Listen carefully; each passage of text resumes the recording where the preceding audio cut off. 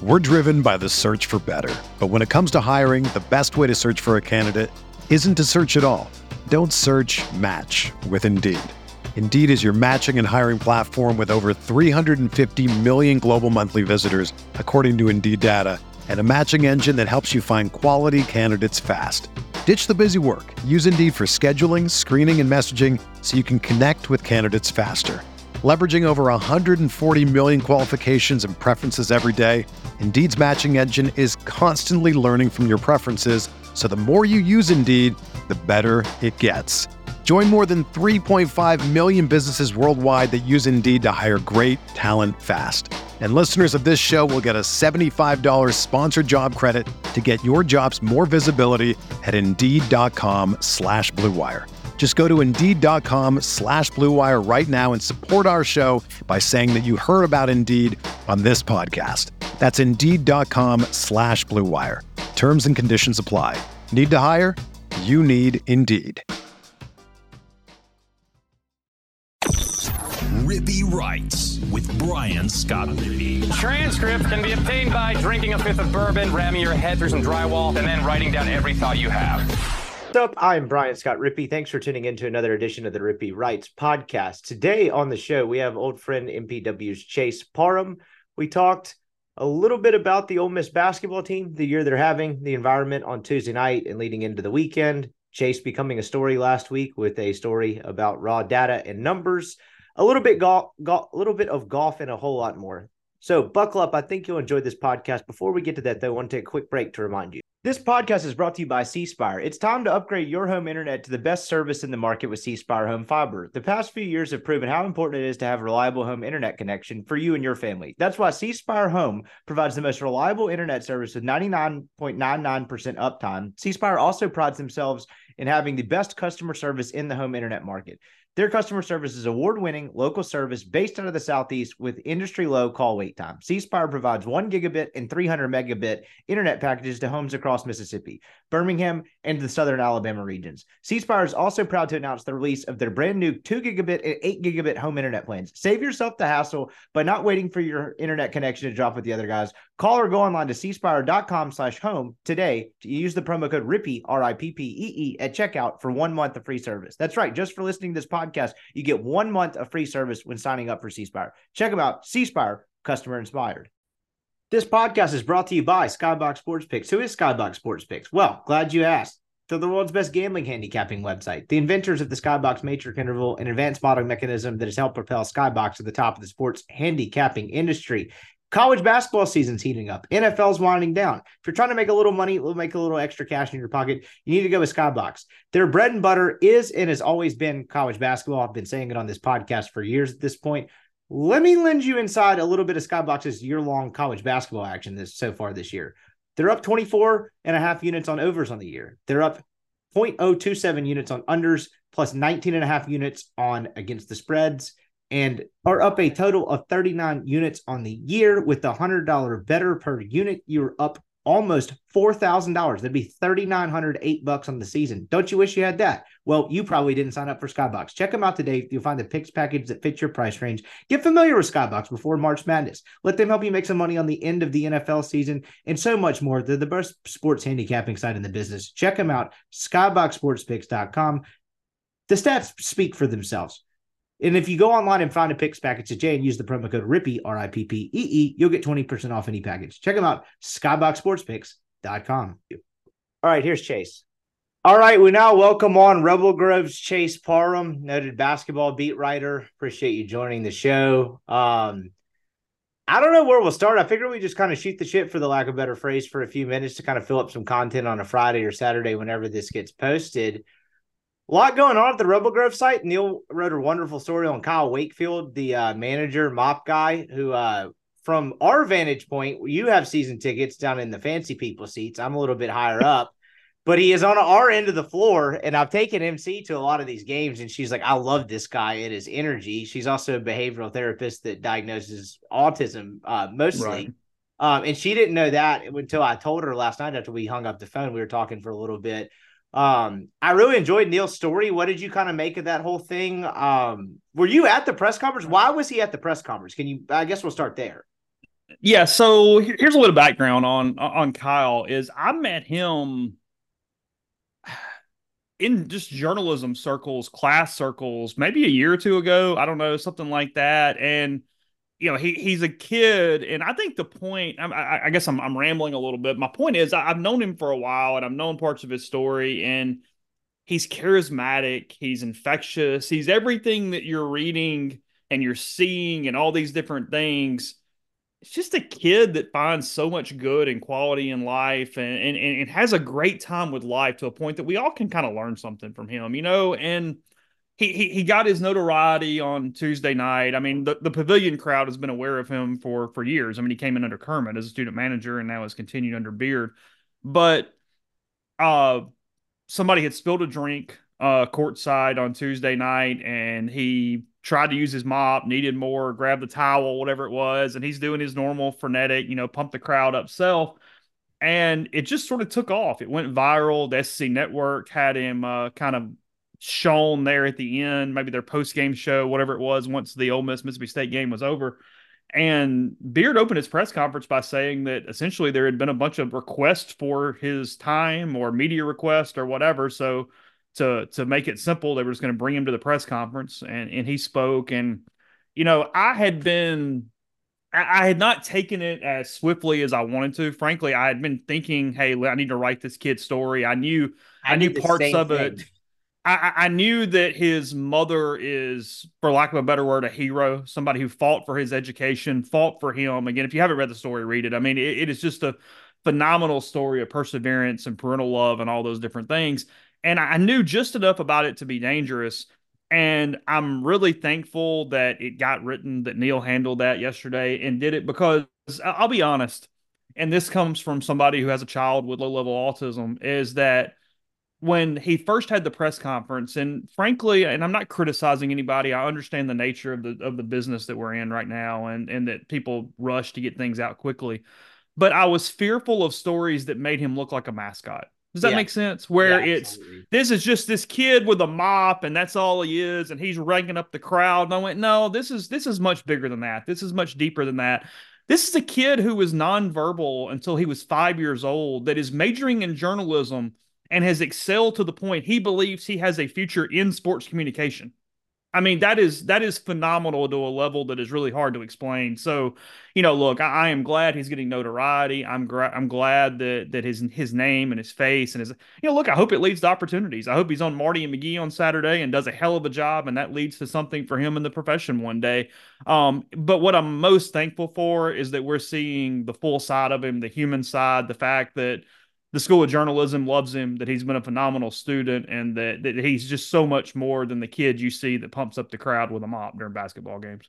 Yeah, that's well said too, and I'm glad his story is getting told as well. And again, until you told me that last night, and then I ended up reading Neil's story, I didn't know anything about that with regarding him being on the autism spectrum, or really anything about his background. I just wanted to do a story on the dude who just seemed like to have more energy than the rest of the world, mopping up stuff at the basketball games. And then it's one of those things where like you piddle around, and then like obviously he blows up, and it's like, all right, I guess this story's been told. And Neil did an incredible job with it.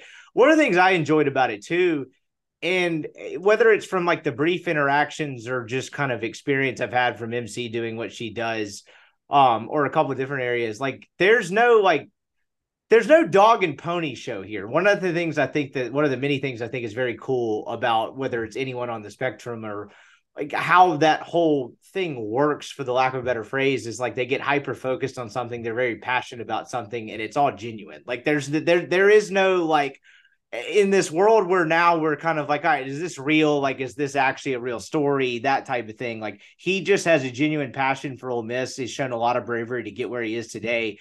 And the genuine nature of it to me is very inspiring. And you can hear it from when he talks, or just the way he behaves on a daily basis. He could have never had any of this and would have done the job the same way. Hell, he did it for years before any of this happened. Yeah, he was pumping up the crowd on teams that sucked. Oh Let's be yeah, honest here. November. This is when I discovered this the guy first home game. I was like, who's this dude?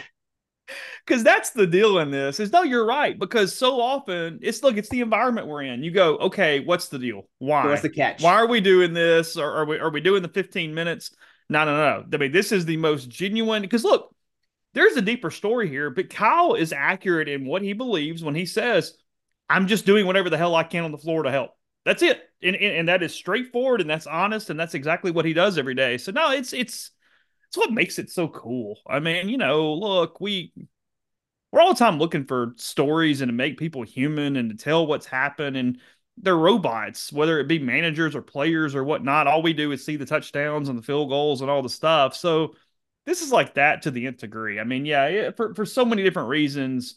I hope that people continue to appreciate him. That this all continues on. I mean, hell, whenever he's done, I hope he gets um, celebrated or whatever, recognized on senior night. I mean, whenever that time comes. I mean, I hope all those things continue on. I mean, it is a story that absolutely needed to be told and needed to be out there in the open. You pinch hit for Neil, who's recovering from knee surgery. Hope he survives that. For basketball on Tuesday night. At halftime, I'd gone down over to where y'all were sitting to like speak or whatever, just say hello. Ended up getting caught up with old pal Brian Haydad and Robbie Falk, and never actually made it down to wherever the hell you were sitting. But for a guy who doesn't cover a lot of basketball games, I know you go to a bunch of them, but you kind of had a different seat. You're a little bit further out, like literally, and a little bit more like removed from like the down low kind of floor level action.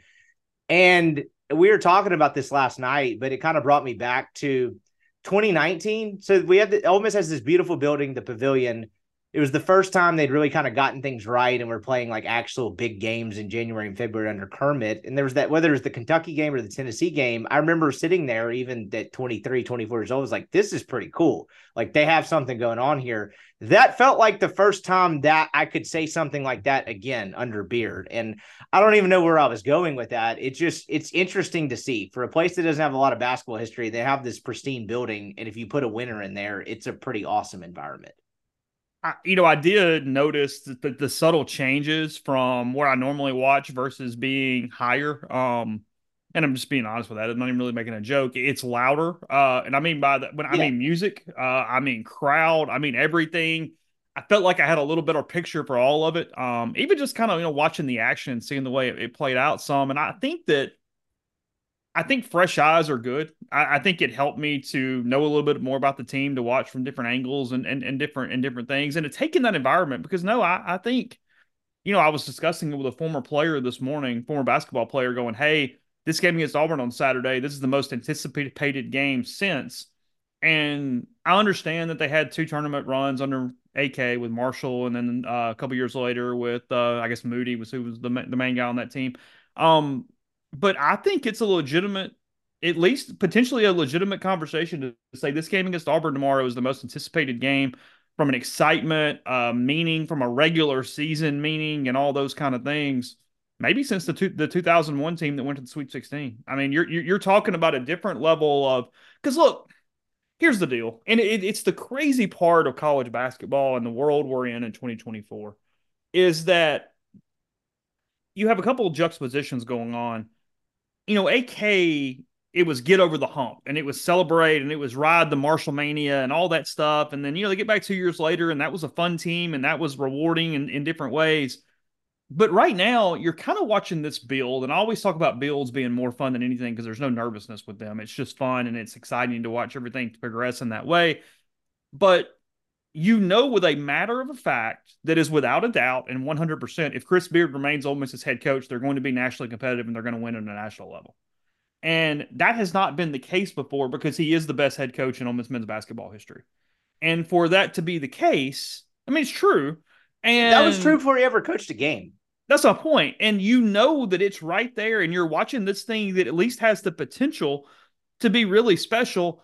And they're getting the payoff tomorrow. You know what I like about this team so much? We'll call it different things.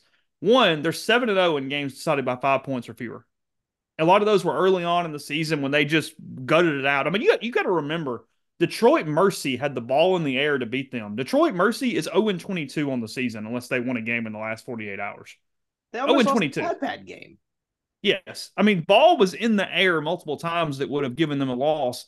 They fought through that. They've gotten better. They've taken on Beard's identity. And, he talks about culture all the time and all these things. And what is cool and what we haven't seen at Tad Smith maybe a little bit in that AK era where it was rolling, but really since Rod Barnes and that '01 team and the Tad Pad is the basketball team winning the game to get to the game. You know what I mean? And they've done that several times this year. They routed NC State, and then they got the huge payoff and the huge crowd against Memphis, and everybody's locked in, and everybody's ready to go. And then this past week, they find a way, and they got out a win in College Station, and they beat A&M, and then they get to this homestand, and they find a way to beat Mississippi State. Because look, the fact that they were tied at halftime was a miracle on Tuesday night. Mississippi State outplayed them in the first half. They had a 7-point lead with a ball in the air multiple times to get it to 10, and it didn't get there. And Ole Miss battled back, and Murray hits the 3 at the buzzer. And now you get this payoff. And look, there's going to be a huge Auburn contingent too on Saturday. Okay. I mean, this is going to be kind of a crazy crowd. Auburn is becoming kind of Kentucky light with buying up road game tickets. So there's going to be a lot of Tigers in the building. But overall, that's a hard sellout on a Saturday. It's Ole Miss trying to get to 6-3 in the SEC, and it's watching Chris Beard do work where, you're getting the best of all worlds. You're getting the new and exciting in the Beard and somebody you trust, but you're also getting what we don't always get in today's world of college athletics, which is the resurgence or the reward for a player who struggled earlier in their career and now is succeeding. You're getting that baseball type vibe out of Jamin Brakefield and Matthew Morrell, where fans have watched them go through all the shit, and now it's working out, and they're getting to celebrate a winning team. It's sort of every component, that can come into this season to make it pretty special and pretty cool and something to watch. And, as we'll talk about in the coming weeks, it becomes then a matter of just making sure that Chris Beard stays your head coach. Absolutely. And I think you're dead on with that when you talk about where does this rank in terms of the most anticipated games? And I don't want to date this conversation because as we record this late on a Friday, I know we both have places to be after we get even if they lose on Saturday night, it remains the case. That's the thing about tomorrow. It's not a free shot, but if you lose, you're fine. You're okay. It's not a must win tomorrow. And I don't even know if this is pushback, but the only or a counter argument, but the Kermit's first year, when they played Kentucky and Tennessee at home, I think those were both weeknight games. I'm not sure if they were back-to-back weeks in late February. That was like a free shot, and it's like if they win this, they've cemented their ticket to the tournament. They still had Tennessee might be the answer as much as I keep wanting to go back. That Tennessee crowd was ravenous. Like, that was the game where Ole Miss kind of got the bad call late and stuff got thrown on the floor and all that. Like, there's probably people yelling at their podcast machine right now. I would understand if you wanted to say that was the answer. But that's different. And it's not even trying to figure out the answer to the question. What's interesting to me is the two different scenarios, because that was late for February. You could say the games were more consequential because honestly, if Ole Miss somehow pulls this off on Saturday, and again, many people may be listening after it happened, they're 6-3. They would honestly kind of screw up not to get to that 10-win mark and potentially make the tournament. You could honestly say in a light way, they might go a long way to punch their ticket on Saturday if they were to somehow win this game. It's an important game to win because you have two very difficult road games right after this, and you don't want to ever lose 3 in a row.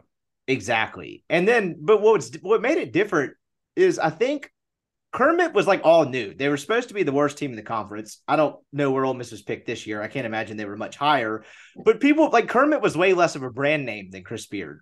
It was just kind of moving on from a guy you'd had for over a decade and a half in Andy Kennedy. And then it all of a sudden just kind of happened. And then the other portion of it too is this team makes less sense as to why they're in this position. And I know he recruited well. He did an incredible job flipping this roster. But if you look at that 2019 Kermit team, knowing what we know now about what Breein Tyree and Terrence Davis and Devontae Shuler were as Ole Miss people or professionals or whatever you want, however you want to encapsulate it, it's okay, I can see how that team got to the NCAA tournament. That makes a lot of sense. This team is just kind of, when you have a kid from St. Peter's who's never played point guard in his life, who's now their option at the end of games. The storyline at the beginning of the year was can they survive enough games without him if they don't get this guy eligible? And then you just have this random collection of parts that just kind of work. Whereas, I don't even know if this makes sense, but just in a weird way, the 2019 thing in hindsight made a little bit more sense. It's okay, you got 3 incredible guards to where this is just these guys just kind of find a way, even though it doesn't always look great. 19, or if that was the year we're talking about, was really interesting because Kermit was this known commodity that everybody expected to win games. And I'm not minimizing him when I say this, but win games as in make the tournament and do sort of that next step that hasn't been done, not hey, you're trying to break a damn door down in the Yes. sport. You know what I mean? There's a different level of ceiling there. And that's not to minimize Kermit, but he had a lot of Q rating. He was very successful coming in. He had not sucked yet at Ole Miss. That tenure had not gone sideways. It was a different animal where people were really excited, but it doesn't feel like the same ceiling as what people believe is at least possible here if Beard remains in the coming years with what he's done in the past, taking Texas Tech to a national championship game and all that kind of stuff. So it no doubt feels different. And look, the counter argument to what you're saying is that Matt Morrell's a top 50 prospect out of high school. Jamin Brakefield signed with Duke. Musa Cisse is a defensive All-American, a guy who led the Big 12 in defense, was the Big 12 Defensive Player of the Year. Um, I mean, look, Jalen Murray is just a killer. It's been an amazing thing to kind of watch him progress and play point guard. I mean, he played Mississippi State, which is a top 15 defensive team in the country, and had 11 assists and 1 turnover on Tuesday night, in addition to hitting all those shots. I mean, he's been phenomenal. He is never scared to take a shot. He's got a winner mentality. What Beard has done is very similar, even though it's on a different scale. It's very similar to what Lane did when he made the portal guys all play together and have excellent chemistry. You're seeing a lot of those same things happen with basketball, where you take a lot of parts. The parts separate make sense, but can you make them make sense as a group and as a team? And Beard has done a phenomenal job with that, of putting them together and playing them in different ways, and they can win in different ways. You look at it and they can be very successful with Cisse and Sharp off the floor and playing small and playing Brakefield at the 5 for a little while and getting by for a few minutes and doing all those kind of things. He's turned them into a bit of a multifaceted team, which is what I never saw coming. I thought they'd have one way to win, and that was how you won, and that was all there was to do right there, and that was it. And that just really hasn't been the case. They've been much more multifaceted as this thing has moved forward, and it's been cool to watch. I mean, everybody knows I'm not a huge basketball guy. People kind of make fun of it, but I've been pretty locked in. I've been just the story of this team, the way they've come together, the way they play, the entertainment value. It's been a pretty cool watch for the last couple months.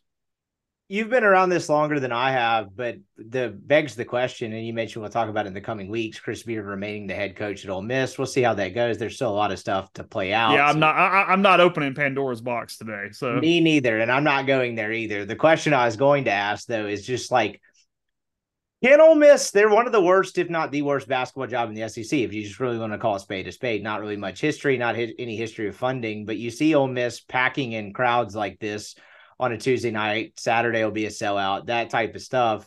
Beard is a gigantic brand name. It was a very precarious position Ole Miss and Beard found themselves in a very needed but unlikely marriage at that point in their trajectories as a program and in his career. I guess what I would ask is, do you ever see a day where Ole Miss basketball gets to the point, and this is a very vague comparison, but to where like football is, to where Kiffin, like you look at Lane Kiffin, it's like, oh, does he actually have to take the Auburn job? Does he have to take these other jobs at these programs that are down? Do you ever see it getting to that point? Can this place support a winner consistently? Okay, the in a vacuum answer is yes. Okay. Now, it's a little more complicated than that. Ole Miss is benefiting from strong leadership that took a chance on Chris Beard, hired him when most people said, hey, you can't touch that PR-wise, and they went, this is the only chance Ole Miss basketball is going to have a top 5 national coach its team, so hire him and see what happens. That's what you do when you're where Ole Miss was as a program. You go, hey, I have this opportunity that I get. It's not perfect. Chris Beard's made it pretty damn perfect. He's behaved well. There's no issue. It's fine. I mean, you know what? He can go get a pizza at Funky's. It's not a problem. And it's been good. And Ole Miss is reaping the rewards from, with Keith Carter and Glenn Boyce, a really strong, accurate, good decision when they hired Beard. History doesn't matter in a lot of ways. I mean, it does, but it doesn't. I mean, here's the answer. They have a great arena. They have a good practice place, and they have a great head coach. Do you have the money? Is there enough NIL available for basketball to put a roster together that makes sense on a national level? That's the question. That will go into a lot of how long Beard is here. That will go into a lot of what they're able to do from a talent procurement standpoint. And that'll gauge the program as you move forward. Look, they've got John Bold. They've got a McDonald's All-American signed right now for next season. They're moving up in that world. What I wonder about, and now Walker Jones might be throwing stuff at me and go, no, we're good. The only thing that I kind of wonder about is at a school this size, and now they're in the SEC, but still size standpoint. We're driven by the search for better. But when it comes to hiring, the best way to search for a candidate isn't to search at all. Don't search, match with Indeed. Indeed is your matching and hiring platform with over 350 million global monthly visitors, according to Indeed data, and a matching engine that helps you find quality candidates fast. Ditch the busy work. Use Indeed for scheduling, screening, and messaging so you can connect with candidates faster. Leveraging over 140 million qualifications and preferences every day, Indeed's matching engine is constantly learning from your preferences, so the more you use Indeed, the better it gets. Join more than 3.5 million businesses worldwide that use Indeed to hire great talent fast. And listeners of this show will get a $75 sponsored job credit to get your jobs more visibility at Indeed.com/Blue Wire. Just go to Indeed.com/Blue Wire right now and support our show by saying that you heard about Indeed on this podcast. That's Indeed.com/Blue Wire. Terms and conditions apply. Need to hire? You need Indeed. Get ready for the greatest roast of all time, the Roast of Tom Brady, a Netflix live event happening May 5th. Hosted by Kevin Hart, the 7-time world champion gets his cleats held to the fire by famous friends and frenemies on an unforgettable night where everything is fair game. Tune in on May 5th at 5 p.m. Pacific time for the Roast of Tom Brady, live only on Netflix. Can you win at the level you're talking about in football and basketball simultaneously? How is that money set, and do you have enough? So, because when I said in a vacuum, look, if this was 2018, and nothing against Matt Luke, but let's say the football program was where it was then. Well, I mean, logic tells me Chris Beard would have 50% more money in his NIL right now because everybody would be rolling with basketball. So that's my question is, can they both get what they need at the same time through NIL? And look, Ole Miss has been excellent. I mean, you've been kind of the lead storyteller and expert in what Ole Miss has done from an NIL standpoint. But you got to give Liston and Walker and those guys credit. They're very efficient. They're frugal when they need to be. They spend when they need to be. They put market caps on everybody in a lot of different ways. It's in good hands. It's just what's your total budget, what's your total revenue, and can you be that level of competitive in both at the same time? Yeah, I think that's encapsulated very well. I'm curious to see how that goes. And, you know, you could say the counter to that too. It's just like, I don't know what their NIL standpoint was prior to like 2023 in basketball, but you've not heard Chris Beard bitch about it one time, and they keep getting dude. So like, again, I don't know. And he raises it himself. He'll go exactly. shake hands and kiss babies and go, I'll just go find the money. Talk about grassroots. That's about as grassroots as it comes. And so, like, you know, it's a thing, I guess, where it's like, does he want to continue doing that? How stressful is that on him? Can he get more support? I'm curious to see that part of it. And again, not to date this, as most people will be listening either right before, right after Ole Miss plays Auburn on Saturday night. But it's a cool story, and I'm curious to watch how it plays out over the next 6 to 8 weeks. Speaking of stories, you as a reporter are usually telling the story. You found yourself in a story in the last week and a half. And just for full disclosure, and I may have mentioned this on previous pods, I've been running around like a chicken with my head cut off the last 2 weeks. I went to a wedding in some very remote town in Mexico, then came back and had a conference for my day job. Point being, I was not really locked in with the day-to-day Ole Miss stuff the last couple of weeks. All of a sudden I look up and it's Chase Parham and Coach Yo on Twitter. And I'm like, what the hell is going on right now? We don't have to rehash this. I'm sure y'all have done this on the Oxford Exxon podcast to some degree, but I'll just ask it from you from like a professional standpoint. I know people like cringe at this and think it's bullshit sometimes. We think the same way. We really don't like being part of the story. Like, our job is to like tell it and get the hell out of the way.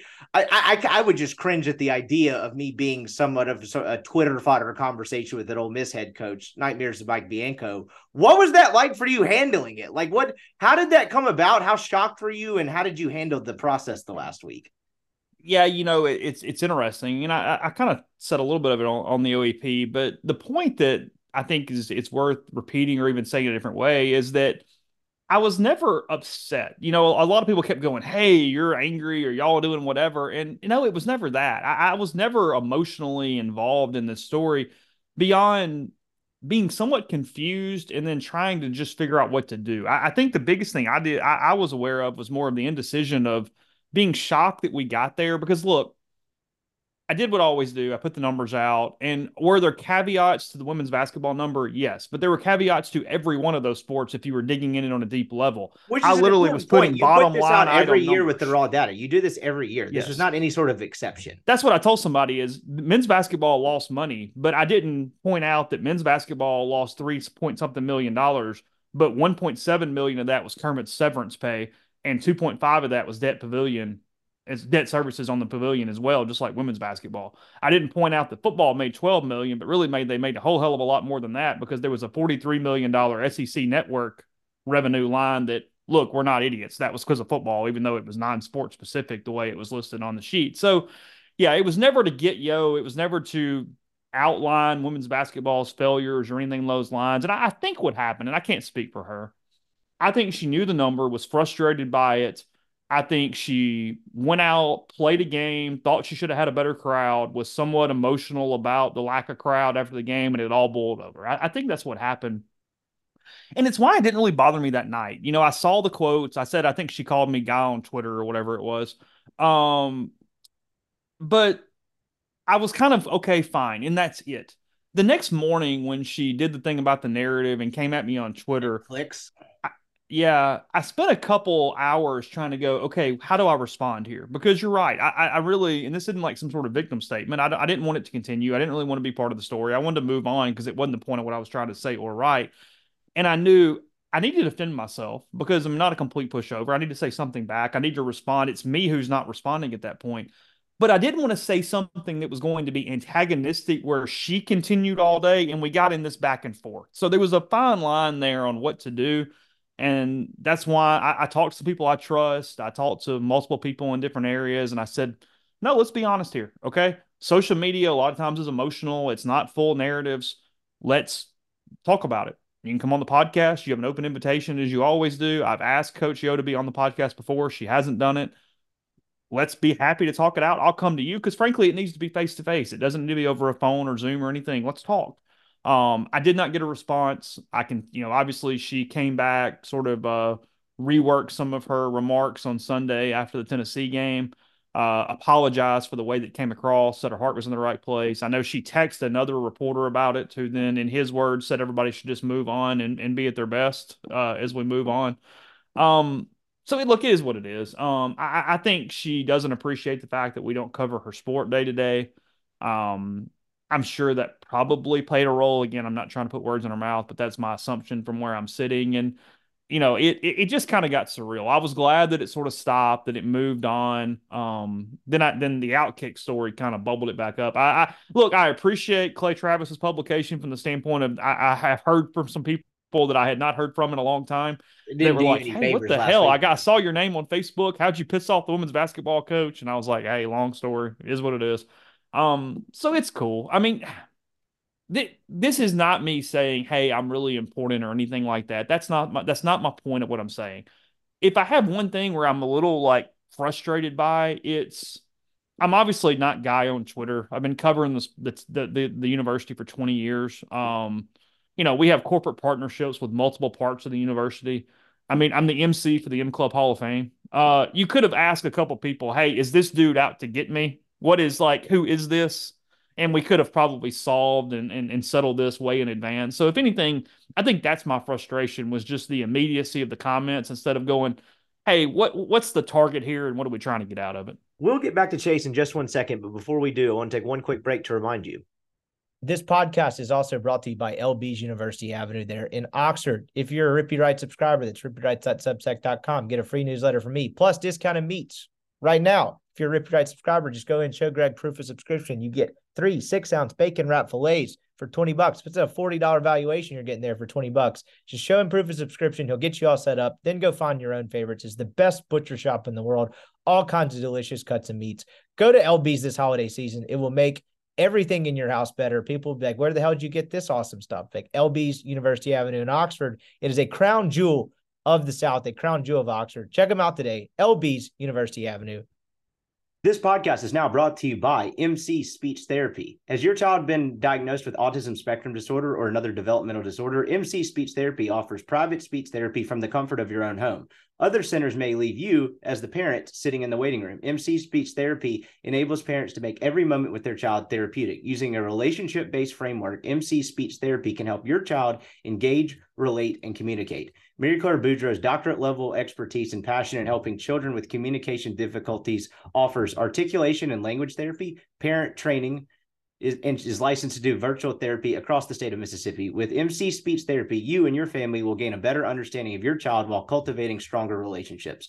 For service today, call 903-824-8575 or email her at maryclaire@mcspeechtherapy.net. That is MaryClaire at mcspeechtherapy.net. All right, back to Chase. Yeah, that's exactly the issue. Because, I mean, you mentioned from guy on Twitter to all of that, too. Like, you mentioned the other reporter saying everyone just move on. Well, that would be, that frames it in the standpoint of, like, you both had an issue. You just put out the same thing you put out every year, like a data point. It'd be one thing if you wrote some column was like, Ole Miss should chop women's basketball immediately. Then that's like, oh, you probably deserve this. Yeah, like, if I was like Mike Bianchi or whatever his name is, this yes. whatever his name, like, okay, fine. And I think that's been, for the most part, I appreciate people not doing this. But the couple times that somehow it got turned into when they win a game, I'm upset or I'm against her program. Yeah, no, I was not. I was not making any reference about her program at all. I mean, it's cool. I mean, we posted all the Sweet 16 stuff last year. We put the stories on the message board. We covered it. So no, there's nothing about our entity or me that is against women's basketball. Hell, I got my start in women's basketball at the DM, and frankly, even in high school. I mean, my first beat for the DM was women's basketball. I was their beat writer for a year before I was sports editor. So, well, holy irony, you handled it a lot better than I would have. I would have probably put out a flow chart that said, here's what we make off subscriptions and here's what we make off clicks. And the clicks would have been $0, but like, thanks for your input. But yeah, again, you never want to be like part of it. That would have, like, being in your position, that would have just made me cringe of like being the subject of conversation in that way. And it's like a no-win battle. So you handled it well, but it was very humorous. And hopefully at the end of the day, people look back and just kind of laugh at that, how that whole thing happened. Last couple of things before we get out of here. I was reading on the way home as I sat in traffic, which I never thought would be a statement in Oxford, Mississippi, that we now have an advisory committee between the Big Ten and the SEC to better or further the future of college sports. Again, I haven't read in as much to it as I probably should, but to me, on the surface, I'm sure you saw this morning. I don't know if y'all discussed this. I don't know if y'all did a pod today. This seems like the first step to this whole Super League, next generation of college sports, the NCAA on the back burner. I thought this was significant news, even if they didn't tell us anything about what the hell this is and what they're going to do. At the bare minimum, it is saying we are making the decisions and everybody else is along for the ride at this point when it comes to college football and major college athletics. What I think that they refuse to say, but is true, is that this is the first step toward a breakaway. And but how does that work? When you say that, though, like we make the decisions, how do you swat the NCAA away? How do you just render any penalties they have? No. Well, I mean, look, college football, the college football playoff is technically not an NCAA championship. Right. They run their own playoff already. The question is, if you break away, what happens to everything else? That's what nobody knows, and I don't know. And I talked to Boyce about this today, podcast up at MPW Digital. Revenue sharing doesn't work because you saw the books just like I did. If you're doing revenue sharing, how do you pay the sports that don't have revenue? Because it has to be net revenue, not gross revenue. So what are you even doing?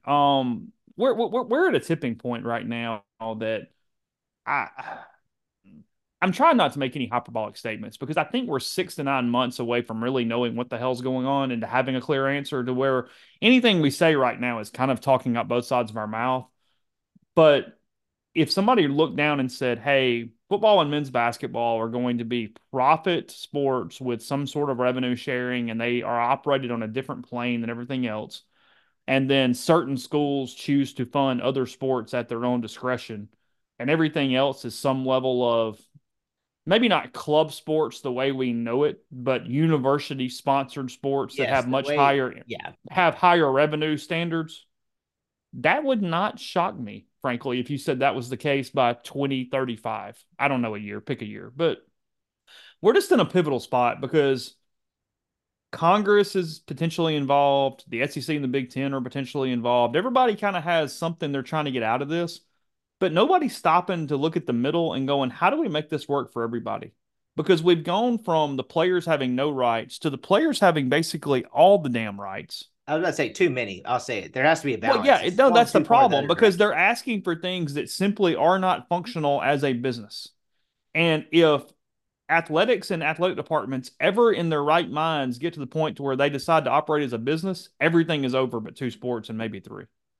So no, that the answer is that I think this is simply a setup, putting the very baseline plan in case things go to hell, or frankly, moving them in a direction that's more advantageous because they no longer can have the NCAA operate on these things. Because look, every school is in the crosshairs right now. Sure, Tennessee is the one being investigated, Florida State's being investigated, but every collective in the country is doing some semblance of what those two schools were doing. And the NCAA is just taking darts and throwing them and deciding who they want to try to go after and punish right now. So what the NCAA is doing, sure, you can laugh at Tennessee being investigated. You can laugh at Florida State being investigated. They're declaring war on the entire NIL process and, frankly, all of major college football right now. Yeah, Ole Miss walked in the 2010s so these people could run. Yes. The crazy part about that too is like that's kind of what I was getting at the beginning, where I asked like a question that I know we both can't answer. College football, the playoffs, not an NCAA sanctioned thing, right? But yet there's somehow this governing arm who actually did administer penalties against Florida State initially, and they're going to do it against Tennessee. Like, how do you? I guess my point would be, how do you get to the point where it's like the NCAA is like says we're docked 12 scholarships over 3 years? How do you get to the point where it's like, no, actually, we're not. We're just going to continue to give those scholarships. Like, you know what I mean? Like, I'm curious how it gets to that point. Our guy, Wes Rucker, our favorite friend of the pod, had a nuclear take the other day. Saw it where he said, never pretended to be a lawyer, but the sense I get in reading people in this industry is that Tennessee's mad, not scared. I'm like, what does that mean? Who is that for? What does that have to do with anything? Like the fact that Tennessee's administration seems pissed off and not scared, I'm supposed to feel better about their chances. Like, that's not how this works. I could walk into a kangaroo court pissed off, or I could walk there pissing my pants. Wouldn't change the outcome. I didn't understand that part of it. But like that's the thing that's curious to me. Do you get to the point where the NCAA handles out a penalty and then one school's like, yeah, actually, we're just not going to do this. This kid's going to be on scholarship. Like, how does that work? Have you thought about that at all? I don't know. I mean, because that's the thing is the NCAA is going to look at it and go, hey, y'all are all voluntary members. You told us to make the rules. And look, they have a freaking point in a way, too. Like, I don't like protecting them, but the freaking presidents at all these schools, or not all of them, but some schools go, hey, we don't want pay for play. You got to go punish people. And then they go punish people, and the athletic departments are going, what the hell? Everybody's doing this. And it's like your own school told them to do that. So that's the key here is what it's going to take. And see, maybe this is the point. Maybe this is where the SEC and the Big Ten are getting together and going, hey, we have the strongest leaders. We have the schools that understand how much sports matter to our entire ecosystem from enrollment all the way down. We've got to quit. We got to cut the crap. We got to quit doing the, hey, this is a bunch of amateurs and we want you to punish and we want to do all this stuff and operate like it's the 1980s. And you go, hey, let's all get in a room and let's figure out the workable way to get out of this, to separate, to protect our other sports to the best way we can, and to just run the freaking sport of college football and the business of college football the way it should be run. So I think that's it. Maybe it's not imminent, but getting this set of people together is the start of that, because it's everybody who actually has a high stake in what we're trying to accomplish here. This is a very vague and 10,000 foot view statement. This probably puts some finality on this when we talked about, well, how do you get to that point where the NCAA renders a penalty and you're like, actually, no, we're just not going to do that. I think the biggest thing these colleges have on their side is the United States Court of Law. Not a big fan of the NCAA. I mean, they lost a Supreme Court ruling that allegedly, from what I understood, they thought they were going to win. They lost it 9-0. Hard to lose worse than that. There's only 9 Supreme Court justices. Mm-hmm.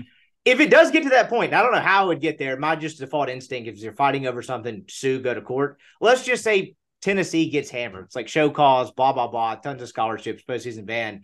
Like, and they don't abide by it. Like, the NCAA can't be like, well, we're going to take you to court, because they would lose in a heartbeat. And that may be the ultimate thing that they have on their side, is like the United States Court of Law would be like, no, we're siding with these universities. Like that to me would be that last hammer. Well, and it has to be the other universities that side with them that go, no, we're fine with them playing that player. We're exactly fine. We're cool. All good. Maybe it gets to that point. I'm very fascinated by it. You mentioned we're 6 to 9 months away from being a real thing. I'm curious. Last thing, Anthony Kim, rumored golf comeback, kind of the white whale or the mystical creature in the golf world. We'd send each other a couple links back and forth. When I sent you one the other night, you're like, you think he goes to PGA Tour to live? I'm like, this guy's going to live. You get a bag and you don't have to do anything. This guy's going to want to work on a major medical exemption on the PGA Tour. What do you make of this whole LIV thing as they now get more guys? I'm now firmly in the camp of just LIV is winning, and I don't know where this settles out because this sucks. I have never been more impressed by LIV because if you said, think about this. I mean, look, and only true golf fans are really going to understand what we're even talking about here. But if you said, hey, what's going to make you watch above all else? It's not Tiger Woods. It's Anthony Kim. Oh, hell this yeah. This has been the thing forever of going, oh my God, is he playing? Is he not? Why? Insurance policy, dealing with the mafia. I mean, you've read stories and stories and stories of all these different things that could be happening. And now it's like, nope, he's debuting right here on LIV and he's doing it in whatever. I mean, I need a documentary series on like when LIV approached him, how it got to this point. I'll watch hours of this to explain to me why a dude that never did this forever, for whatever reasons he did, and just vanished off the entire earth. Because this isn't just not playing golf. You couldn't find this cat. He literally just disappeared for the most part. He would play in like high-level poker games under like aliases in Dallas. Like he was literally a ghost. So for him to get there to go and nope, I'm going to join LIV and I'm going to do this. Maybe they just threw this huge bag at him, as you said. But I mean, it is the most. I think this is fair, and because I can't think of other sports that have anything similar. It's the biggest sort of heel turn or shocking development in a sport in a decade. Because nobody thought Anthony Kim was ever coming back. And they definitely didn't think he was going to come back to sort of like this anti-organization that's swiping all the players with money and all this stuff and have their TV contract still on the CW? Yeah, whatever the hell that is. It's like shows LIV Golf and Dawson's Creek. I mean, like, so I don't know. I'm impressed and I'm scared because, I mean, I'll be honest. I mean, in all seriousness for a minute as a golf fan, I'm a pretty addicted golf fan for a while now. We have a fantasy league that I've been really active in for years that is a money league, and I forgot to put players in last week. I literally just forgot because I've been so out of golf to where I haven't watched, and it's because of this. It's because of the way that things have gone. They're not all on one league. They've lost talent. I don't know some of the new guys and the young players as well as I do the other, and I just lost interest. I mean, I put guys in this week because I was like, oh shit, Pebble Beach, okay, but it just never even registered for me last week. I haven't watched a full round of coverage this year, and I like to follow the people that we know, the local people on ShotLink, but like, it's not like they're showing them on TV anyway for the most part. And like, it's a tough place for golf, but you're right on the AK part because it's like, again, the most believable version of the story is Anthony Kim had a bunch of injuries and he had an insurance policy. Well, if you had a $25 million insurance policy and the Saudis were like, here's 80 for doing nothing, all you have to do is show up, that would negate the insurance policy immediately. But you're right in that sense. They're looking for. Look, I stopped doing the whole whatever, golf will be fine without them with the Rahm thing. Like Rahm and Cam Smith and all those guys not being on the PGA Tour, this sucks. But if they got no one and then only got Anthony Kim, I might watch LIV. Like that is like the mythical like sign this guy bump that you thought you might get with Tiger. That's the only comparable one. If they got no one else and they got him, I'd be like, I'll watch. No doubt. If you pair him with Tyrrell Hatton and whoever else that first day, I'm all in.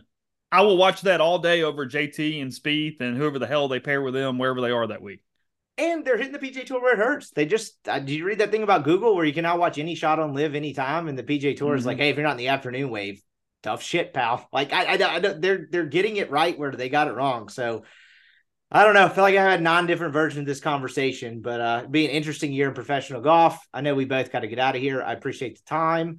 A lot of stuff coming up on the site. Got some spring football stuff. Going to be I wouldn't call this an off season. This feels a little more exciting, right? Baseball starts in actually 2 weeks. 2 weeks to the day in Hawaii. 10:35 Central first pitch, Rippee. That's going to be tough for me. What are you going to do? I'm going to watch because I have to, but it's going to be a tough weekend. Yeah, we're going to be watching baseball at 2 a.m. is what's coming up in 2 weeks.